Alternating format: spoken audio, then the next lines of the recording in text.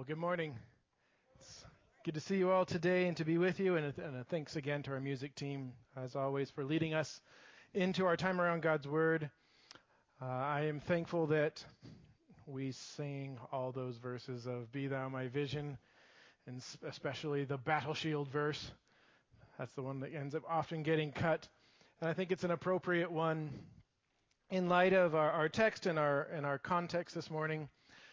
If you've somehow managed to not notice, it's June. It's been hard to not notice that it's June. The world is very eager that we recognize it's June. And it's very colorful about it, if you've noticed. And it's that annual time we're reminded that worldview in some ways is a tale of two rainbows in our culture. Do you remember that story about how the rainbow got invented?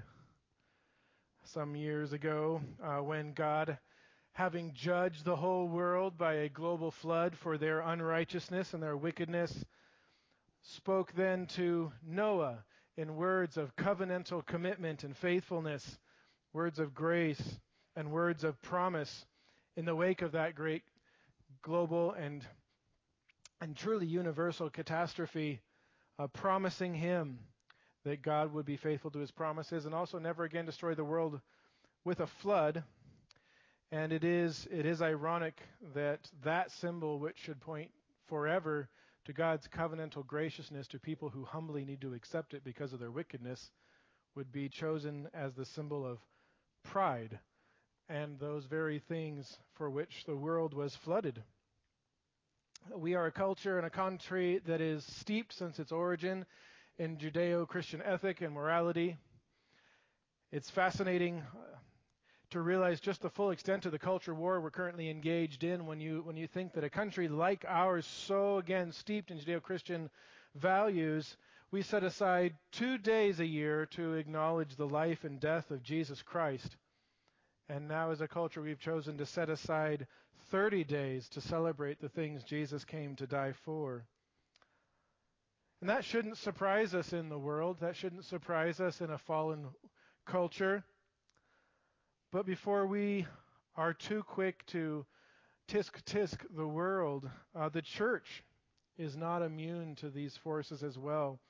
It's been sad even over the last couple of weeks to see so many sins revealed in the church, some in the form of massive reports of systemic sin and tolerated sin in some of our country's oldest denominations, to see churches capitulating on the issues of various sexual identities and moralities, listening to an individual this last week referring to Scripture as not really teaching on these subjects except for those couple of gotcha verses, which we've got one of those gotcha verses this morning. Except for what the Bible says, it doesn't really say anything. Paul this morning is going to challenge us to be very, very careful. The goal this morning is not to dunk on the world. It's not to dunk on a denomination. It's not to dunk on anybody out there. It's to sober us here,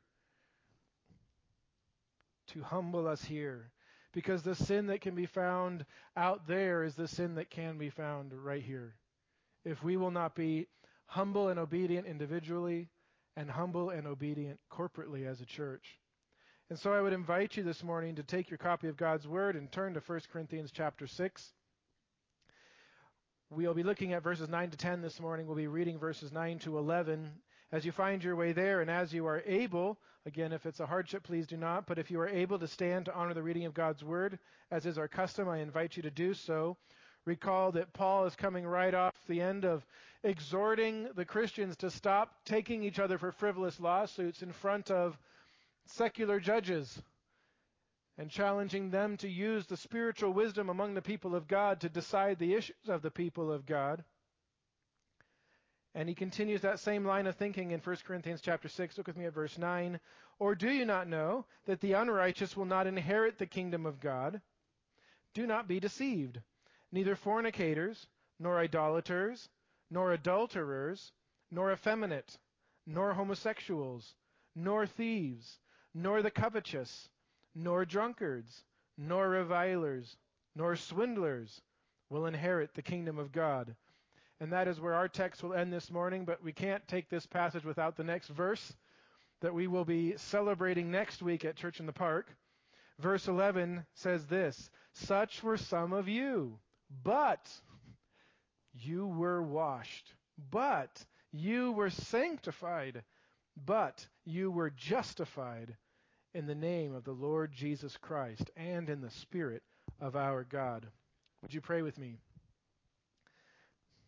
Father, we come this morning to gather as your people to worship you because indeed we have been called by the name of the Lord Jesus Christ according to his work on our behalf on the cross. We have, through the power of your Spirit, been regenerated to newness of life and are even now being sanctified and conformed into the image of Christ. And we ask that this passage would exhort us and challenge us, that we would always remain vigilant against that sin which characterizes the kingdom of darkness and must not be found named among your people, so that we would be a holy and righteous people in our actions and not just in our standing before you, that there would always be that clear contrast between citizens of heaven and those to whom the gospel call goes out.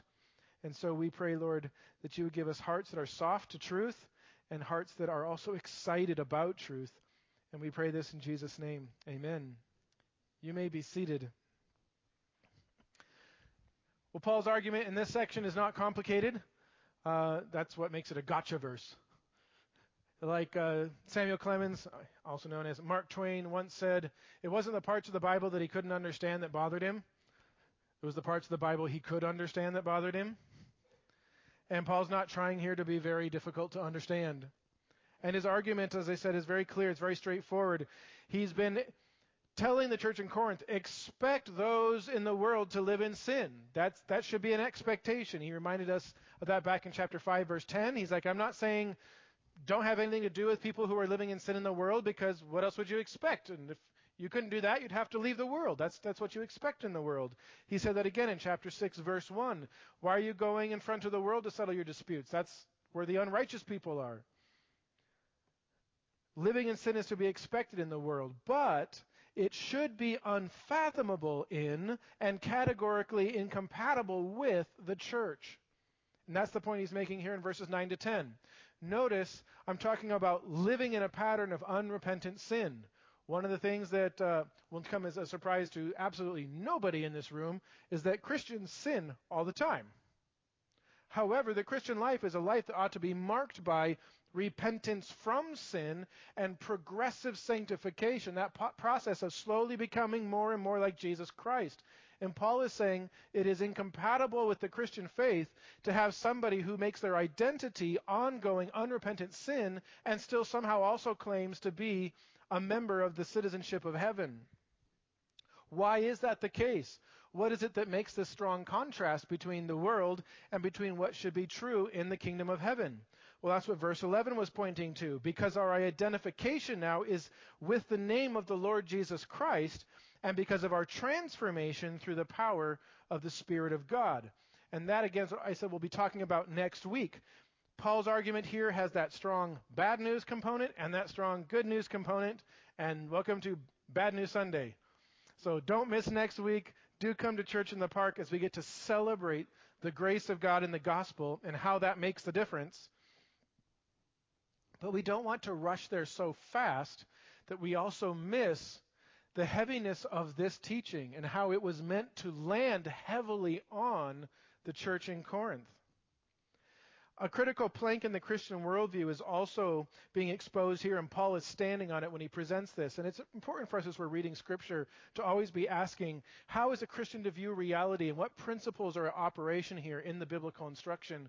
And one principle that's very clear in this section of Scripture is this: for the Christian, our God-given identity must always dictate our behavior. Our God-given identity dictates our behavior. And that is something that's being currently challenged quite radically in our world. But as Christians, we understand whether that identity is a biological identity given to you at the point where God created you and brought you into this world. Our identity needs to dictate our behavior, or whether that's spiritually, who you are in Christ and what He's caused you to be born as a new creature in Christ. Your identity is to dictate your behavior. And Paul is going to take that basic principle and use it to lay out a very blunt and frank guideline for the Christian life. And we see that in verse 9a, the beginning of verse 9. If you're taking notes, that's our first point this morning. A righteous kingdom has righteous citizens. A righteous kingdom has righteous citizens. And Paul begins making this point by using that phrase we've heard a few times now, or do you not know? Or do you not know? We saw that back in chapter 3, verse 16, and chapter 5, verse 6. We've seen it twice in chapter 6, verses 2 and 3. This is the phrase that Paul keeps using to introduce big concepts that ought to be general knowledge. And it still continues to echo, and it's evocative of the language of Christ when he kept telling the Pharisees, have you not read? These are things that you should know. And of course it's true that in Corinth there are going to be some of these principles they haven't heard before. And the point isn't to be sarcastic and mock them. But when Paul makes this expression, do you not know, he's saying, hey guys, this is something every Christian should know. This should be a part of your basic Christian worldview. This should form part of the lens through which you understand and view reality. And what is that principle that he wants them to not know? It's this, that the unrighteous will not inherit the kingdom of God. The unrighteous will not inherit the kingdom of God. That phrase, unrighteous, that term there, is used only one other place in the book of 1 Corinthians, and it's in the same chapter, back in chapter 6, verse 1, when he was talking about suing your brother. And he says, why would you sue your brother by dragging them in front of the unrighteous? It's a word that he uses to distinguish between what characterizes the world and what should characterize the kingdom of God. And it's interesting that in a world like ours that is so infatuated with justice, and as a pro tip in your Bible, almost every time you see the word justice or righteousness, it's just different translations of the exact same Greek word. In a world like ours that's infatuated with justice, it is a tragedy that in our fallenness, what characterizes us as a people is that we are unjust. We are unrighteous. We do not live in accordance with nor under the authority of the law of God or the will of God. And Paul says, those whose lives are characterized by disobedience to the law of God, by rebellion against the will of God, that's characteristic of the world. That is not characteristic of the church. Those people who live in such a lifestyle are evidencing that they are not going to be inheritors of the kingdom of heaven. That phrase, will not inherit, is less a warning as it's simply a statement of fact. You could also translate that well, I think, as cannot, not just will not. It's not like, hey, if you keep doing this, I'm going to take away your privileges. It's more like saying, if your bike has no wheels, you can't pedal. If your car has no engine, you can't drive. If your life is characterized by ongoing unrepentant sin, that's not a life in which the Spirit of God is in operation. That's not a life that is a citizen of the kingdom of heaven. And if you're like, man, that sounds harsh, I didn't write it. Gotcha. It's right there. What is this thing that we will not inherit if we choose to live lives of ongoing unrepentant sin and unrighteousness? Well, it's the kingdom of God. And that's a theme that's worthy of pausing for just a moment to highlight. The kingdom of God is one of the most satisfying, exciting, captivating themes in all of Scripture. I encourage you on perhaps one of your next Bible read-through plans, make a note to trace all the different times that Scripture, Old and New Testament both, are speaking of the coming of the kingdom of God and all that's attendant with it. A wonderful theme, and a theme that Paul, as a Jew, would have been raised steeped in all of the promises of God made to Abraham and to Isaac and to Jacob and to David and to Solomon and through Isaiah and the other prophets. All of these promises of the establishment of an unending kingdom of Messiah. And like all good kingdoms, the kingdom of God over which will preside the Messiah has three key elements, like every kingdom must. A king, a people, and a land. A kingdom, a people, and a land. Jesus was speaking to these themes on earth, constantly reminding of the people what the kingdom of heaven is like, what the kingdom of God is like, the fact that it had drawn near, that he as the Messiah who had come was moving the project of God's kingdom into a new phase. And indeed, in the purposes of God, the advance of the kingdom of God does unfold in different stages. First, there was the king himself who appeared and purchased for himself a redeemed people. Step one, the king asserts his right to redeem a people for himself, and that's what happened at the cross. And then secondly, the good news of redemption spreads from Jerusalem to the uttermost parts of the earth until every last person chosen of God to be a gift to the Son is brought to faith in the King. And in that saving faith in Christ, we all become adopted sons in the family of God.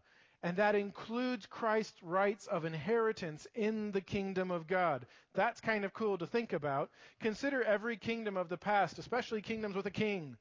You had the royal family, and you had those other guys. Right? That's been every kingdom in history. The royal family with all the rights of inheritance and authority and rule and reign, and the other guys.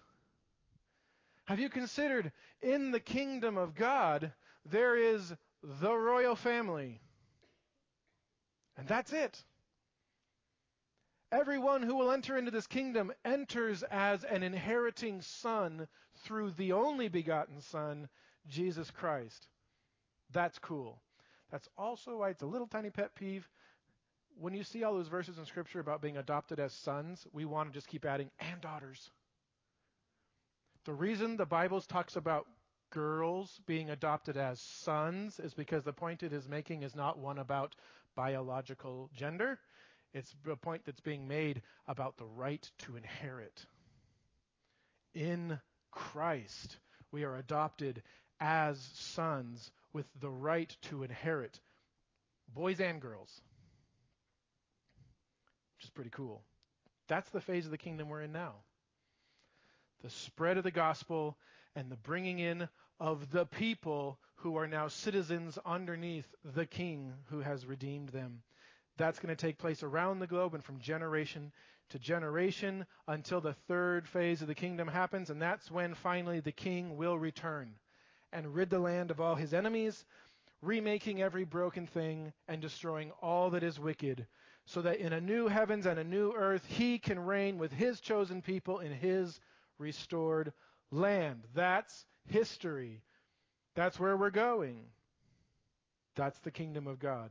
So all of us are living right now in Operation Kingdom Advance Phase 2. That's where we're at. And we who have come to Christ are kingdom citizens under the King of Kings, awaiting the inheritance of the fullness of the kingdom when the King returns. And Paul is emphasizing here that that means that there is now a way so intrinsic to the citizens of this kingdom that to rebel against that order is to reveal that you were never an inheritor of the kingdom in the first place. These kingdom citizens must be different. In fact, every mention of the kingdom of God in 1 Corinthians is explicitly drawing a sharp contrast between the kingdom of this world and the kingdom of God. And it's also interesting that each chunk refers to a different phase of the kingdom plan. In 1 Corinthians 4:20, the kingdom of the world advances with cunning rhetoric, but the kingdom of God has been established in divine power. Phase 2, 1 Corinthians 6, our passage, the kingdom of this world is unrighteous, but the kingdom of God is not, as it calls people out from the world to be different. And then phase 3 in 1 Corinthians 15, verse 50. The kingdom of this world is made of flesh and blood that is mortal and passing away, but the kingdom of God is made of that which cannot die and will be established forever. So the contrast between the kingdom of this world and the kingdom of God could not be more profound. And part of Paul's point here, and part of what we should take away as a church, is we must maintain those distinctions as clearly as God did when he revealed them to us. We must not blur the lines. A couple lessons for us here. And the first is this: in the camp of Christ, we do things his way. In the camp of Christ, we do things his way. As a Christian, I not only have a new destination, I have a new identity. I have a new way in which I must live and act. I think we need to be careful here of a pattern that has arisen kind of in modern parlance of being fill-in-the-blank Christians. Have you noticed that? Like I'm a patriotic Christian, I'm a democratic Christian, I'm a Republican Christian, I'm an athlete Christian, I'm a gay Christian, I'm a fill-in-the-blank Christian. Well, that's not how it works. No, I am crucified with Christ. Therefore I no longer live.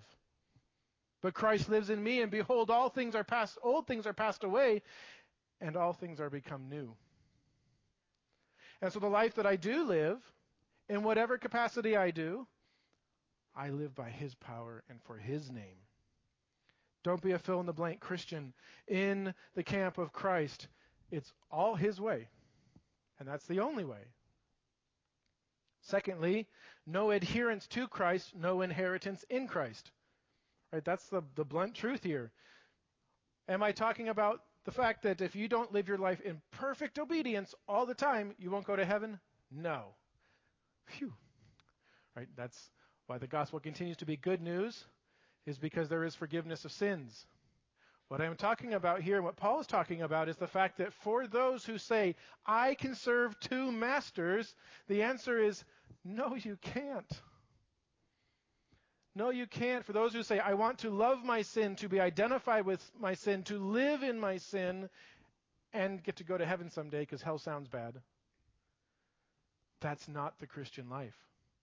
That is not what marks out the citizens of the kingdom of God. If there is no affection for Christ in your heart, no obedience to Christ as a part of your will, if there is no pattern of progressively becoming more like Christ as you look back over your life, you should pause and say, is this for real? Or am I deceiving myself? Because Paul says the unrighteous, those whose lives are characterized by these things, cannot inherit the kingdom of God.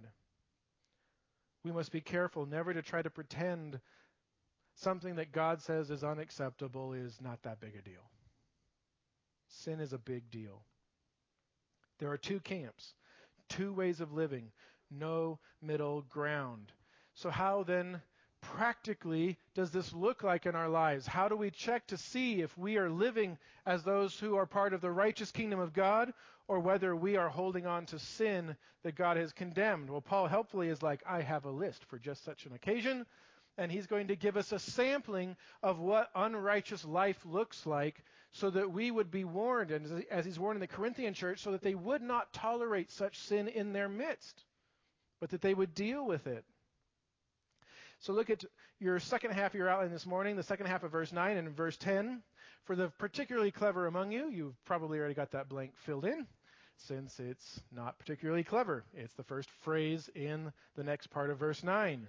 Do not be deceived. Do not be deceived. And that's indeed how he begins this next section. And why would he have to tell us not to be deceived if it weren't for the fact that sin is tricksy? Sin is sneaky. Sin deceives. Our human hearts are always wanting to pretend that we can have all the blessings of Christ and yet live in all the filth of the flesh. By ignoring it, by relabeling it, by hiding it.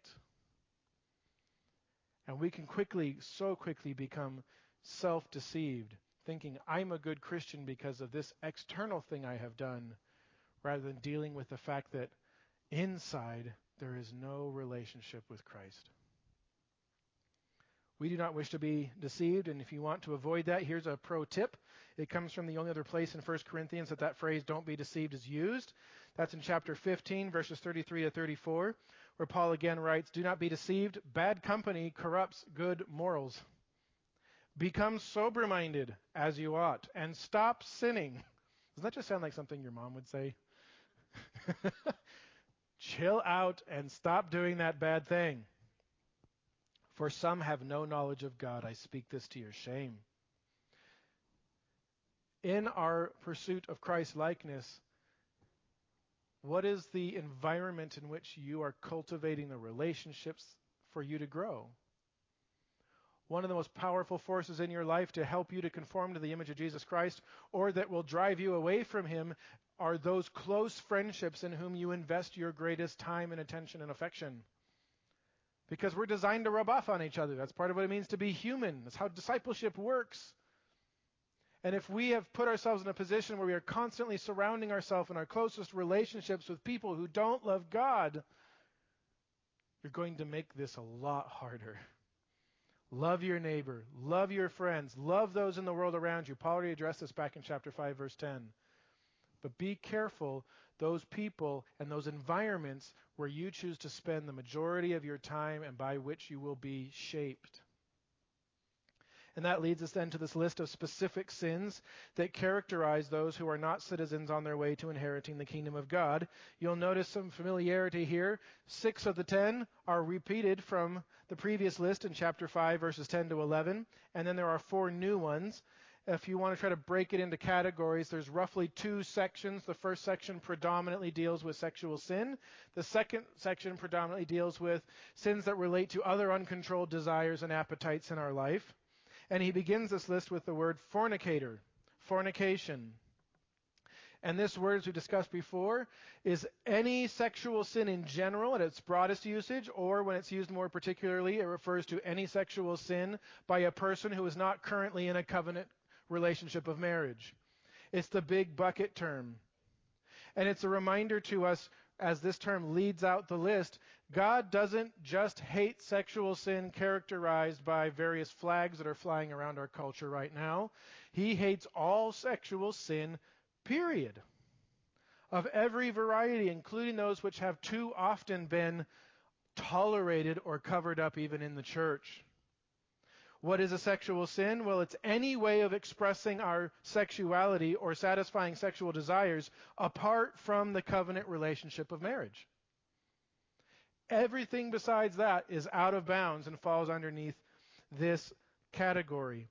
We've mentioned many times the Greek word behind here is the word we get our English word pornography from, and that is just one particularly vicious and pervasive manifestation of this sin.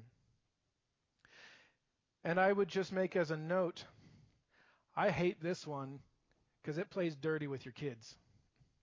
As a youth pastor, this one does not fight fair.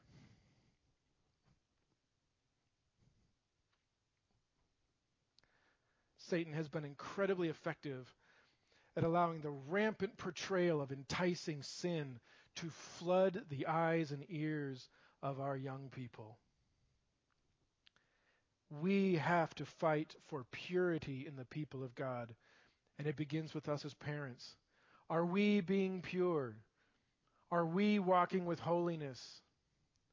And then parents, please, please, do not give your children privacy. Do not allow Satan unfettered access to the hearts and minds of your children. They have no cultural, constitutional, or biblical right to develop their own personal space free from the discipleship of a parent. If we will not do this, we may lose another generation to this scourge. If we find ourselves enslaved to these sins, it's time to turn the light on. To stop pretending it's not that big a deal, to stop pretending I'll just try harder, to stop pretending that it'll eventually go away, it's just a phase. We need to drag these sins, the whole list, into the light. And that often means the best thing that you can do is talk to an older brother or sister in the faith, call a church and set up a meeting with our bridge ministry, or do something and say, hey, I'm ready to put this sin to death. Let's call it what God calls it. I no longer want to be a slave of sexual sin. We're in an over-sexualized culture, and so it will be hard for us to really get our heads around how hard this battle will be until we get into the midst of it. Because where our culture draws the line between that doesn't sound like a good idea and this is fine is very different than where God draws the line. Of course I would never look at pornography. I will watch every new show that comes out on HBO, though. We need to draw the lines where God draws them, not the lines of cultural acceptability. Second in the list, not idolaters. It may seem a little strange, couched in this list of sexual sins, to see the word idolatry, but it actually shouldn't be that strange. Because there is nothing in Scripture quite like our human sexuality that was designed by God to depict who God is and what the gospel is. And therefore, it is absolutely fitting that in a section dealing with how we tend to express our sexuality in sinful ways, it is linked directly to how we express our worship in sinful ways. In our sexual relationship, we are meant to picture the oneness of the triune God. We are to picture the specialness of a covenant love that you see in the gospel. And so Paul here goes after what happens in our hearts when we as Christians give over our affections to something besides God. If you want to know what an idol is in your heart, I've mentioned this before. I think the most helpful short way to summarize is, what are you willing to sin to get? If you're willing to sin to achieve something, you've found something in your life that you are now valuing more than God. That's an idol. So it's time to do inventory on our hearts. We can't be faithful citizens of heaven while worshiping the respectability of that perfect dream job. We can't put Christ first and put the cultural notions of what it means to be an empowered woman first. We can worship at the altars of even lesser gods like food and sports teams and living vicariously through the accomplishments of our children, the fantasies of romance novels or of business magazines, bowing our hearts even to that strange American god named Zillow. Our land is full of idols. As many as any ancient pagan kingdom, we just don't make funny statues and put them on our shelves. If it robs us of contentment in Christ, or if it makes us willing to sin, it has been ascribed worth greater than the one true God, and such worthship is idolatry. The next item on the list is adulterers. This pairs with that word porneia, fornication. This refers to any sexual sin by those who are in a covenant relationship of marriage. Those who hold the marriage covenant lightly are those who hold the gospel with contempt. For the Christian, they are inseparable in origin and in purpose. The marriage covenant pictures God in the gospel. To hold that lightly is to dishonor God and the gospel. They must be held together. Do we guard with jealousy the union of our marriages? Or are we eroding those bonds with emotionally intimate relationships with others? Are we texting and posting our oneness into two-ness and three-ness and more? Do we voyeuristically adulterate the intimacy of our marriages with digital screens or lewd literature? Or are we guarding with jealousy the oneness that we have with our covenant spouse?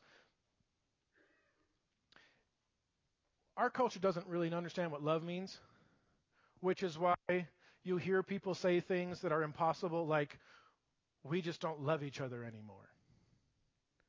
Because that kind of a sentence makes no sense unless you're looking at a Hallmark movie.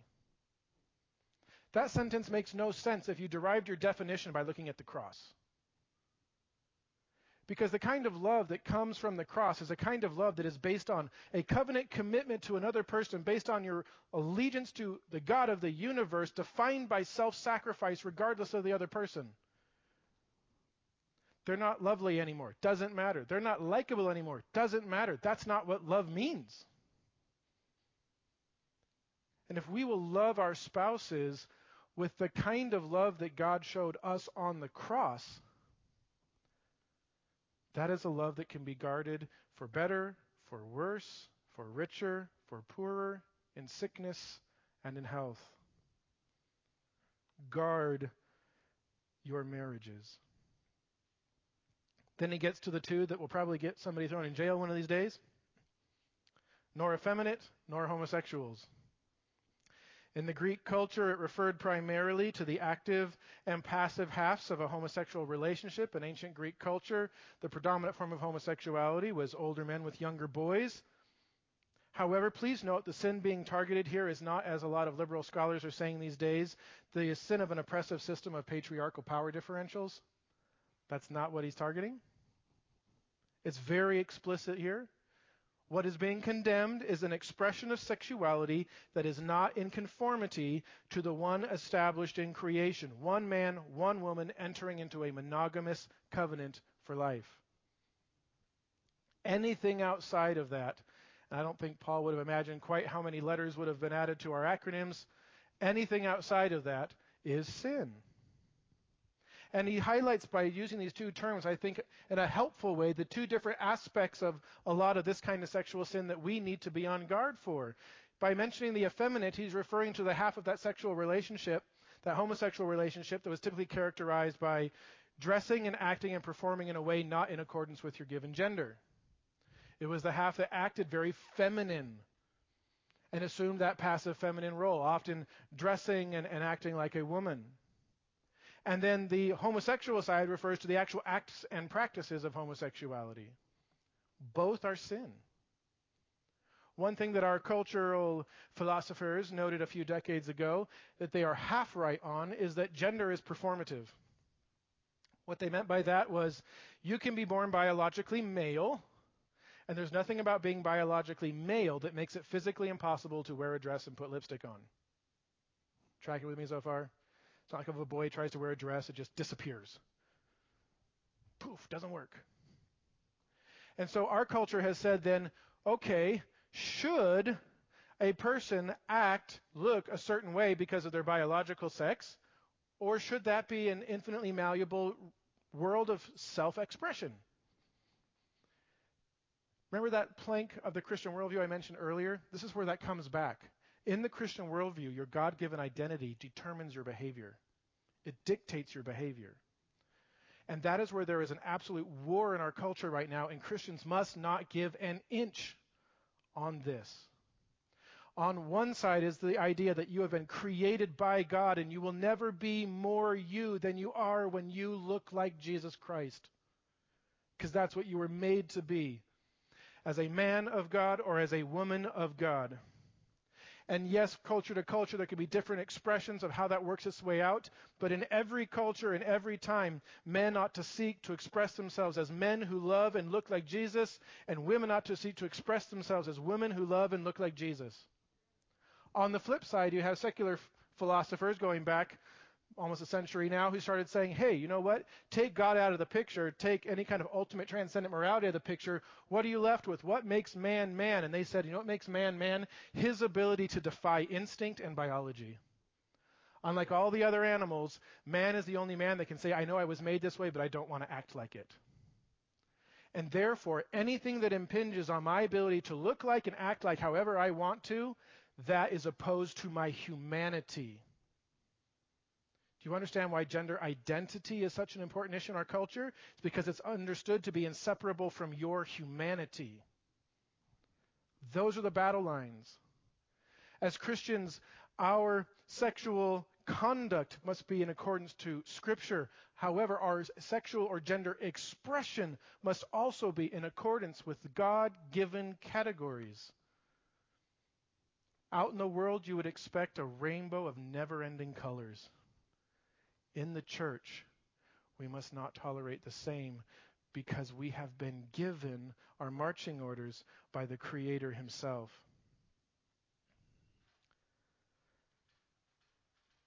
There is, and I want to make this point, there is no sexual expression outside of biblical marriage that makes a person non-redeemable. This is huge. There's no perversion of lifestyle that a person can get into that puts them outside of the saving grace of God. And I recall years ago a brother in Christ who had come out of this lifestyle, and he expressed how difficult it was often for him in the church, that as soon as people became aware of some of his story from his past, he said that he often felt like he was treated like some other kind of creature. And that's sin. And that's wrong. Because guess what? We're all on this list somewhere. We're all on this list somewhere. There is no sexual expression outside of biblical marriage that makes a person non-redeemable, and there is no sexual lifestyle outside of biblical marriage that has any place among the redeemed. Those are both true. Can God save somebody from anywhere? Yes.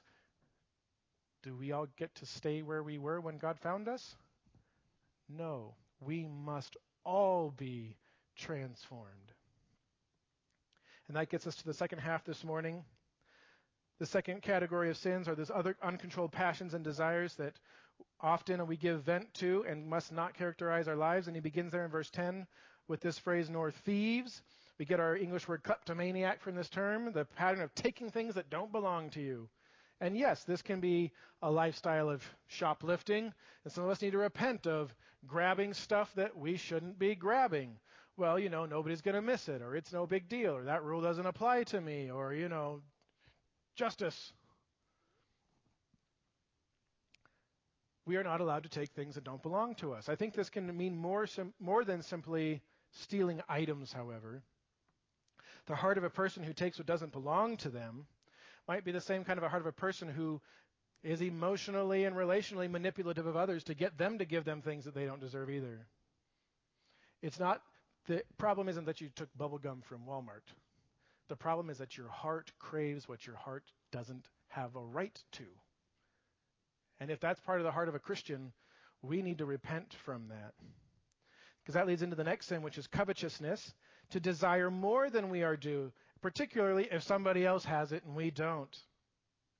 A good test for this sin is to think back even over our last week and ask ourselves, how many times did I say or think, I need fill in the blank? I need, before I will be content or have a good attitude.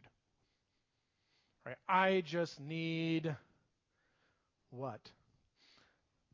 That extra time, that coffee, that relationship, that job, what is it? What is it that when we look around we say, they have it, they look happy, I can't be happy until I have what they have? That's covetousness. If you have God, what else do you need? What else do you need? Can there be other wants? Yes. I very much hope most of you get to go home and have lunch today. That would be good. But lunch is not necessary for joy. God is. And how many silly, petty things like, I didn't get my food on time, have we allowed to rob us of our joy even in this last week? Drunkards. There's our next category. A person enslaved to substances such as alcohol that exert a controlling influence on the body. As Christians, we are to be those who are controlled entirely by the Holy Spirit, not those who live our lives or a lifestyle under the control of anything else. And I want to make a note here, like all sin, this one has strong physiological connections. You are not a spirit stuck in a body, right? You are a body-spirit being. That's how God created us. We're body-spirit beings, which means if you have a spiritual problem, it will have some kind of physical manifestation. And so, yes, you sin, it will mess with your body. But note, sin is sin. Sin is not a disease. And we live in a culture that has no category for the soul, has no category for spiritual issues, and so everything is defined merely as a disease, a condition, an identity, and it's something then that we can simply excuse as this is just like, I lost a finger. No, sin is sin. And it is an enslaving sin to fall under the control of some external substance. And a cruel sin at that. Most of us have experienced or known somebody who was underneath the controlling power of some substance. Like all sin that promises what it cannot give and takes much more than you would have ever been willing to give. Whether alcohol or prescription drugs or, hey, how about coffee and caffeine? How about Instagram and social media scrolling? That triggers the same part of your brain as heroin. Our Spokane Special, meth, fentanyl, you name it. Is there something in our lives that controls us beside the Holy Spirit? And if so, it is not something to be trifled with. Get rid of it. Is it something others can enjoy as they worship God?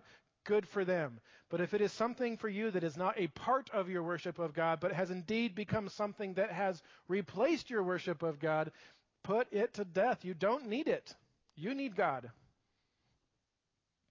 And be done with that sin. That may involve needing to get some help. There may need to be doctors involved. That's fine. Again, we're physical, spiritual beings. Address the heart issue. Say, I am done with this sin. Revilers is next. Someone who uses force, primarily language, to manipulate, abuse, and control other people. That can include gossip, slander, mockery, scoffing, but the focus is on the intended use of sinful language to exert power over other people. And this is a sin that I think can hide often in our church in two different ways. There's sort of the hypocrisy technique, which is at church, hi honey, I love you. Oh, lovely children, we're great. Everybody, look, we're a wonderful family. Go home. Why don't you do what I say? Go to, why are you name calling? Some of us were raised in homes like that. Some of us maybe are leading homes like that. That has no place in the church of God. Those who would use abusive language and anger and force of personality to try to pressure people into coming underneath the power of their will. That is a heart attitude and a lifestyle that will not inherit the kingdom of heaven.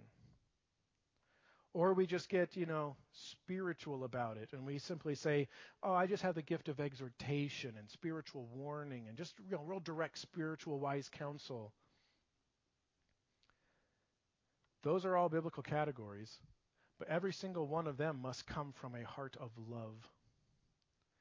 And no matter what we say, if it's coming from a place of pride, coming from a place of anger, it is the sin of man rather than words of God. As a church, we should be able to shoot straight with each other. That's true. But all of our communication ought to be from love, seasoned with grace, in humility, for our mutual edification to become more like Christ, who is our head. No reviling in the church, nor swindlers. That word, as we mentioned, refers to somebody who has an appetite for more that refuses to be satisfied. They just need.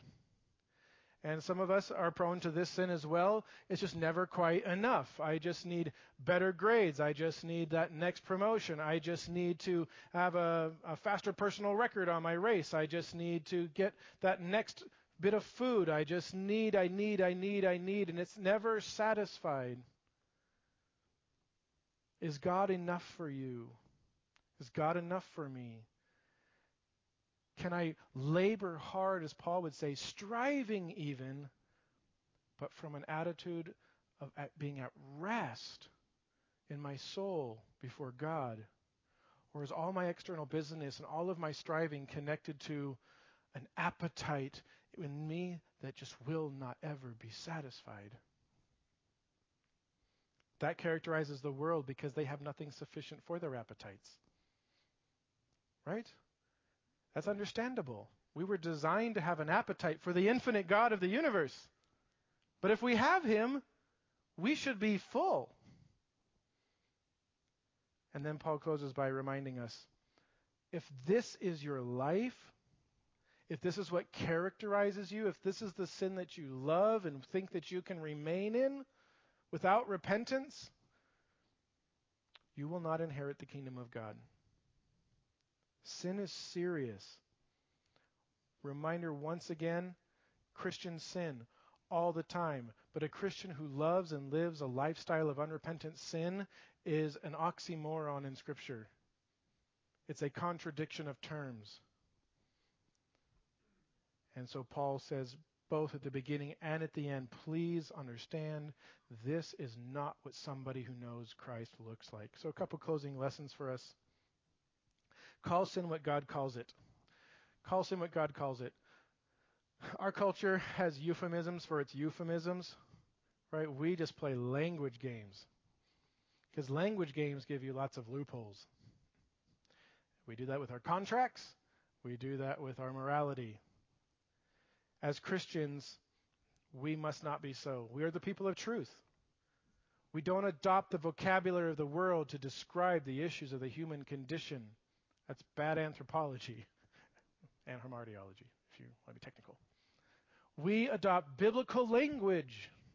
What did the one who designed it? What does the one who knows our heart call it? That's what I'm going to call it. And many of you have experienced this in your life, where an area of struggle and sin in your life, a major turning point was when you finally got back so far into a corner you couldn't lie about it anymore.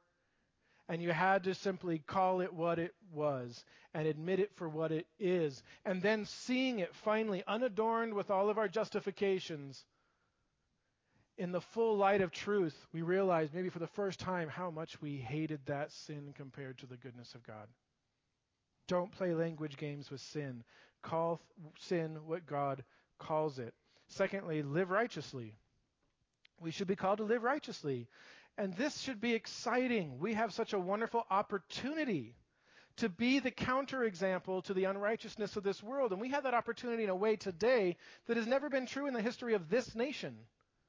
If you will live in accordance to God's word, you will stick out in a way that has not been true of any other generation in the church in this nation. Yes, that will get you into lots of trouble. But that's where the adventure is at, and that's where the opportunities are to see God do really cool things through his people as they stand firm on his word. I am increasingly suspicious Satan, as he often does, has overplayed his hand. And I'm hopeful God might be setting up a plot twist. I'm praying for revival. Are you? Guess what? Revival will not come through a hypocritical, lukewarm church that's caught up in the sins of the pagan culture, wishy-washy on the Word of God, and going out there trying to convince everybody we're just like them. Revival, if God chooses to bring it, will come through his people faithfully following his word and humbly living it out in a righteous way through prayer and daily dying to self. So let's be those people by the grace of God, by the power of his Spirit, for his glory, and let's see what happens. It's exciting to be citizens of the King of Kings. Thirdly, and lastly this morning, love grace. Love grace. As I mentioned, Paul's point is not finished. Verses 9 and 10 is not his closing argument to be made for the Corinthians. He's building somewhere, and that somewhere is the gospel. The difference between inheriting the kingdom of God and not inheriting the kingdom of God is evidenced by a different way of living. But it is accomplished by the grace of God in Christ through the power of the Holy Spirit. We are not the righteous people that we must be because somehow we have better moral fiber, because somehow we are morally superior people who have managed to pull ourselves up to a higher standard. No, we are all listers. Was that a new word? We're on the list somewhere. That's us. We are all enslaved to sin, and hopelessly so, unless a gracious God reaches down and makes the dead alive and gives them his Spirit, and through the power of his Spirit conforms them to the image of Christ.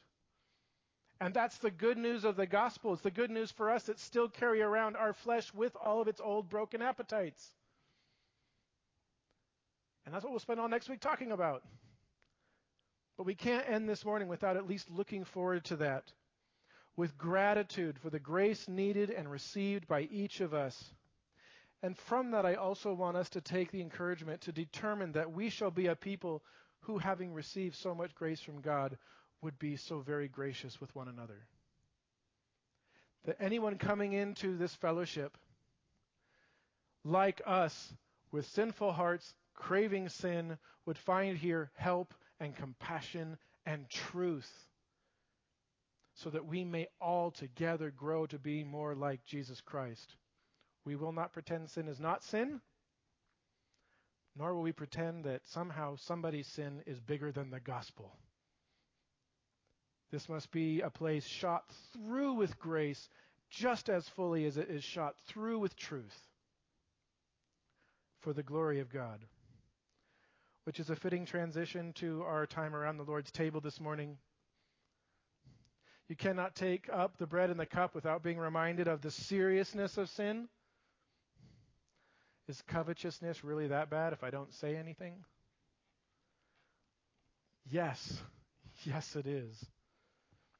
The Son of God had to come and die because covetousness is that heinous.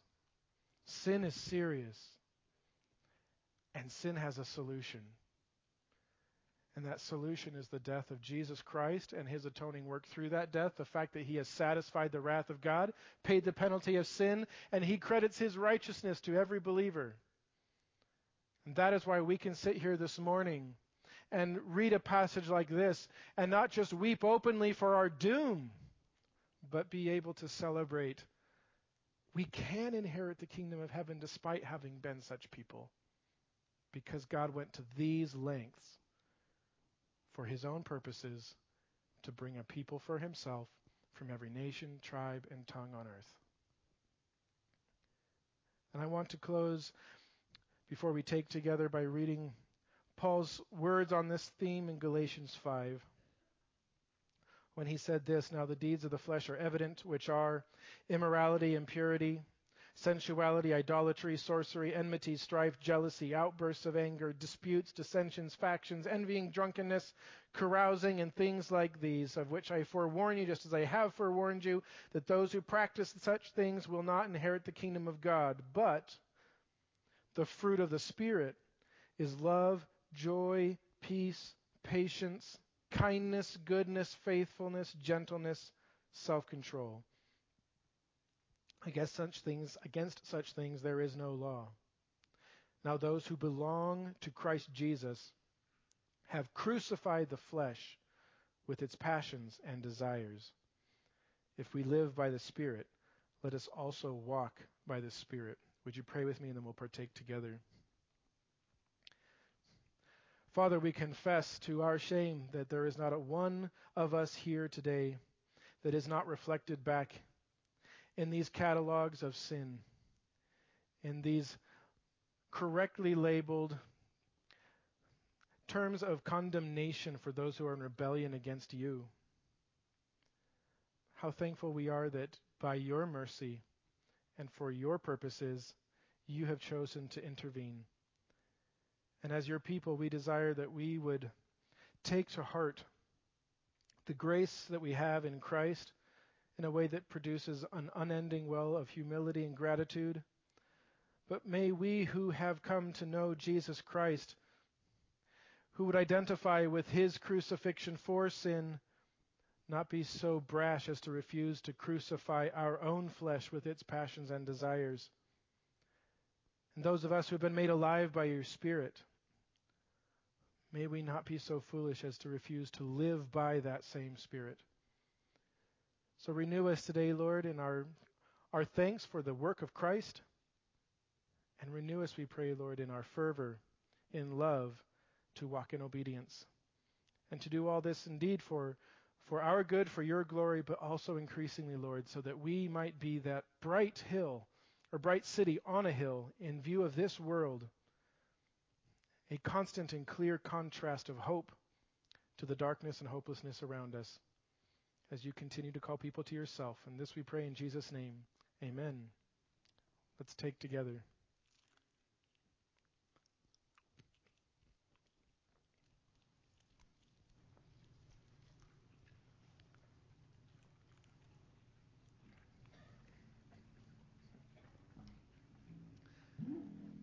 Thanks be to God for his indescribable gift. And all God's people said, Amen.